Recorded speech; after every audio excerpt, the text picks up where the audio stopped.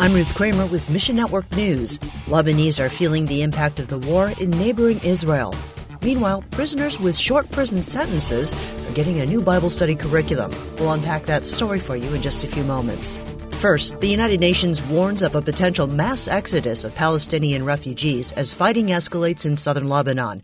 The Lebanese terror group Hezbollah began attacking northern Israel in early October. Pierre Hosny of Horizons International says they've been provoking Israel kind of in solidarity to what's going on in Gaza. There have been skirmishes and shelling. At least 60 Hezbollah fighters have been killed. As a result, villages that are along the Lebanon-Israel border are really dangerous places right now. A lot of people have been fleeing those villages to Beirut or anywhere they can get away from that border area. More than 29,000 people have been internally displaced in Lebanon since the beginning of October. We're providing food portions for those who make it to the capital, Beirut. So far, we've provided at least 380 families with food aid in the south. We have partner churches providing mattresses so that the internally displaced people can actually sleep in the churches. So that's an opportunity to show the love of Christ to them. We have these new opportunities to help, but don't have a lot of resources to help.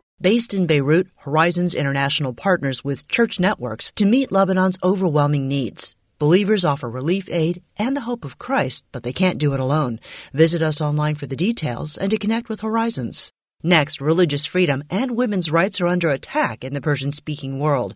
Iran's oppressive treatment of women continues despite months of protests. Afghanistan, ruled by the Taliban for over 2 years now, is barring women and girls from most areas of public life. Sat7 recently surveyed Persian viewers about religious freedom and women's rights. Sat7's Joe Willey says, we are very curious to see the responses of viewers in nations like Iran, Afghanistan, because they are not nations that have freedom for people to worship. The survey will help Christian programmers develop content for a popular show on Sat7's Persian channel, Sat7 Pars. Sat7 is a Christian broadcaster in a region where 97% of people are not Christians. Pray for wisdom for Sat7 programmers. Pray the content they develop will bring truth and hope to Christian and non-Christian viewers. We tailor our programming to help give comfort, hope, to pray, and to answer those difficult questions. That's why it's very important to hear directly from viewers and not make assumptions.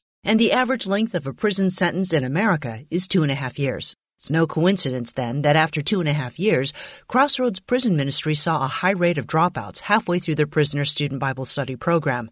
Joe Pryor, president and CEO of Crossroads, says, so what happens is the large number of people who make up that average sentence length, a lot of them are involved in Crossroads, but they're just getting out of prison. They're leaving, and that's why we see a large number of those dropouts. To give students with shorter prison sentences a complete Bible study experience, Crossroads is creating a new starting curriculum with 19 lessons. Everyone will do that. After that, though, if a person has less than 6 months remaining on their sentence, we're going to create a reentry track. And in that reentry track will be lessons such as going home, community and family, work and housing, staying sober, staying out, hitting the gate on day one, and all of that from a biblical perspective with lessons that will help them use their faith as a way to transition out of prison and successfully back into the community. Find your place in this story at missionnews.org. We really believe that this will serve our students well and help them to go home and stay home and not only stay out of trouble, but live fruitful, successful lives after they get out of prison. Mission Network News is service of One Way Ministries. This month, Sat7, a Christian satellite television ministry to the Middle East, North Africa, offers a free sample of Dr. Terry Ascott's memoir, Dare to Believe, Stories of Faith from the Middle East. Get yours when you click on the banner ad at missionnews.org. That's missionnews.org. I'm Ruth Kramer.